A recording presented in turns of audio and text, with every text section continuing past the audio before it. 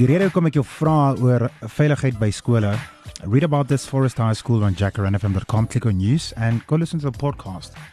But long story short, a student from Forest High School was stabbed to death today by a fellow learner, and this was after writing exams around about 11 a.m. Now, 4 learners left the school, and one of them attacked the other 3 learners. Unfortunately, one passed on, and the other 2 were rushed to South Rand Hospital. Now, I've addressed the MEC of Education, Panyazalu Sufi, for an interview to discuss safety in schools and how we as parents or the community can assist him, because he's also human at the end of the day. Hy kan nie die hele land se probleme alleen aanvat nie, as much as he tries to tackle every situation. Now, because I want to send him some of your stories, whether it was a personal experience from your side or you have a solution to the violence in school, how we can stop it, in which our kids, soos letterlik, ons kinders, they're busy dying in schools, man. This thing is just serious. And as much as you think that it disappears, there's always a new story that pops up. Ek wil jy met jou storie met my deel op 0848500942. Stuur 'n stemnoot deur. Dit werk altyd beter en dis maklik vir hom. As hy wil luister, deur die dag is besig, so he's driving around. So dis altyd maklik vir hom just to, play back and just listen. Ek sal ook seker maak ek bring hom deur en ek en jy kan hom vra, what the hell? From here to where? How do we stop this? So as jy pas geskakel het, hier is my vraag vir jou. What more can we do to make schools safer? If you missed out this story about Forest High School, it's available on jackaranfm.com. Go read about it. Like literally, it's still trending even now on the timeline. But I would love to hear from you. How do we put an end to this? How do we finally say, yes, man, as a community, as parents, we come together. Forget about the teachers for a change. Forget about the principals. How do we come into the schools and say, luister, this is how we're going to stop violence in school? If we don't talk now about these things, we'll never get to talk about them. So that's why I'm just opening up the platform so that we can get to discuss these problems, these issues that are happening in our schools. I mean, what more can we do to make schools safer? That's my question for you on 0848500942. Ek onthou terug in die dae in Welkom Gimnasium, hoor in die Vrystaat. Ons het altyd 'n verrassing gekry van die polisie waar die hoof ons gevra, ons moet die skoolsakke by die klas los en almal letterlik die hele skool op die rugbyveld gaan sit. And while you're sitting there, daar kom daai German Shepherds in met die hele polisie crew. En dit was altyd 'n verrassing vir ons, because we were never told about these things, but a lot of people were being caught out as soon as those dogs came in and those cops came in. A lot of them were caught out. So this is going to make you frown. Like, how do we make these schools safer these days? I mean, it's a huge problem right now, and we can't just expect one man to deal with it or one department to deal with it. At some point, we as parents and we as a community have to jump in and say, luister, ons is gatvol. Now we want to come in and we want to see to it that our kids are safe at school. Kom ons hoor, hoe sê jy? Hi Mac, Hallo ek daar. Barry hier so. Ek voel so jammer vir die kinders van vandag. Ek het gebly in Johannesburg, Kempton Park. Ek gaan nou nie die skool se naam sê nie.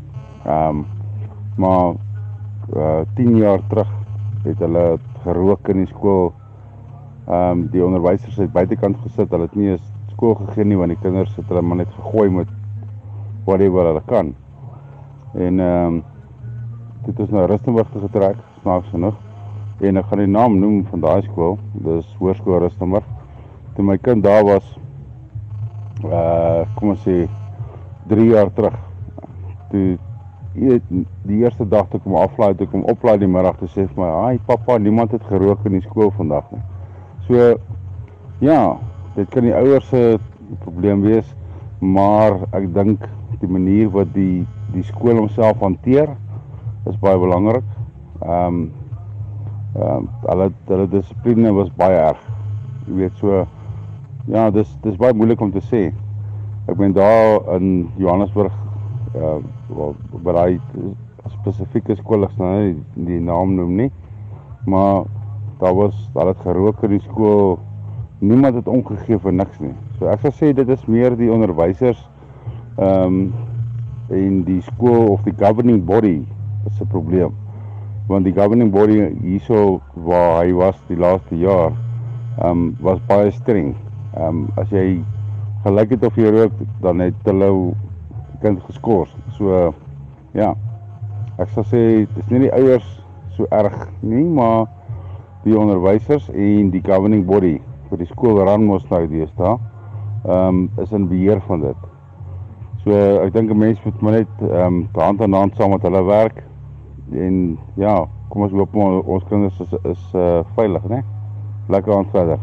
Hi, I don't have kids of my own yet, maybe one day, but I am a student mentor and I work with a lot of leadership, and I work with a lot of students, even at university level, that are being bullied. I was also that kid in primary school being bullied, and the biggest reason, except for the fact that I was wearing glasses, was the fact that I received South African colours at the age of 10, and my biggest achievement became my biggest regret, because children were bullying me, saying mean things about that, and I didn't have the courage to tell my parents this. They were so proud of me, and it was such a big achievement that I didn't want to tell them this, and this only came out 2-3 years later. So I think in schools these days there's a big gap, and I think I see in university students as well, between actually being independent, brave, strong, all the things we are raised to be, and actually including vulnerability with that. Because if you're vulnerable, you're open, and that also opens you up to your parents, it opens you up to yourself and your friends, and that allows parents to actually see what their kids are thinking and feeling. But for a child to be vulnerable, the adult actually also needs to be. So you spoke about TED Talks earlier as well. There's a great TED Talk by Brené Brown on the power of vulnerability, and I think that's maybe a place that lacks in our schools and even in our community of today. Bullying is a horrible thing, and it doesn't just end with kids in kindergarten, primary school, all through high school, and it has such a lasting effect on those children growing up, those children as adults, if they don't learn to deal with it themselves. And I think a big part of that is the way we decide by ourselves that we are raised to be strong, independent, and that vulnerability doesn't fit into that. Thank you for bringing up this topic. I think it is a great topic of discussion. Goeienaand Jacaranda. Ek hoop dit gaan goed. Dit is lekker om na julle te luister so lekker laat in die aand.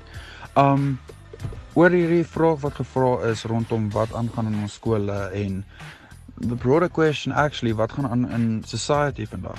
Ek onthou 'n tyd wat my ouers vir my vertel het oor in skool hoe hulle, jy weet, behoorlik getuigtig, hulle sal pak slaag gekry word. Nou moet ek bysê van die prosedures en maniere hoe hulle dit gedoen het. Borderlines mishandeling, maar die konsep in my opinie at least werk. Ek is 2 jaar nou uit skool uit, en ek moet sê, selfs in my tyd wat ek in skool was, wat klink nou so ewigheid terug, die dissipline in skole self is belaglik, en hierdie tipe goed begin by die huis, en ons is so in 'n gebroke society waar, jy weet, as jy kyk na huwelike wat opmors, gesinne wat uit mekaar uitskeer, totaal en al, die depressie vlakke deesdae is belaglik. En jy weet, die is grootliks van ouers af wat eerder wil hê hulle kind moet net okay wees, laat die ouers okay wees. Jy weet, die kind moet basies kan doen wat hy wil, want dan maak dit die ouers goeie ouers. En dit is nie hoe dit werk nie. 'n Kind moet pak slaag gekry word, 'n kind moet gedissiplineer word om dissipline te handhaaf of dissipline te hê. Nou, ander issue natuurlik ook by die skole is, ons kan nie meer die kinders dissiplineer nie. Ons sit met 'n puntesisteem en allerhande strooi soos dit, waar wat help dit om 2 ure stil te sit in 'n klas? Wat leer dit jou? Net om nog langer op jou agterend te sit. Nee, as ons 'n beter society wil hê, gaan ons definitief weer moet behoorlik dissiplineer, kinders leer hoekom hulle gedissiplineer word, maar tog terselfdertyd ook wees om met die kinders te praat, want quite frankly, vandag se ouers, nie elke ouer wil praat met hulle kinders oor subjects wat belangrik is nie, oor subjects wat in hulle hart aangaan nie. En dit is omdat daar nie meer uitgereik word nie, wat 'n kind die ruil en dan sit ons met skole waar jy iemand steek omdat jy 'n bekleierery het oor die girl. Verstaan, dit werk nie. Hi, Mac. Talking about these children, I tell you, I think discipline must be brought back to school and the pride for the school uniform must be brought back. I regard myself as a very, very progressive person at 63. But I'll tell you one thing. I stood at Pretoria one day and I was waiting for a bus. These two children were short of having sex waiting for the bus in their uniforms. I was horrified. I think children should be brought back down a peg or 6 and the teachers must be allowed discipline within parameters of what the child's done wrong. And parents mustn't always say, oh, but my child is an angel. I'll tell you one thing, talk to your children now and then. Don't just say, excuse me, I've got to answer my phone, or go watch TV or something. Let the children, talk to your children now and then. Make a point of having a certain time during the day that you chat to your children, whether they are 2, 3 months old or a month old, or if they're 48 years old. Speak to your children. You will find out more about them. Bye.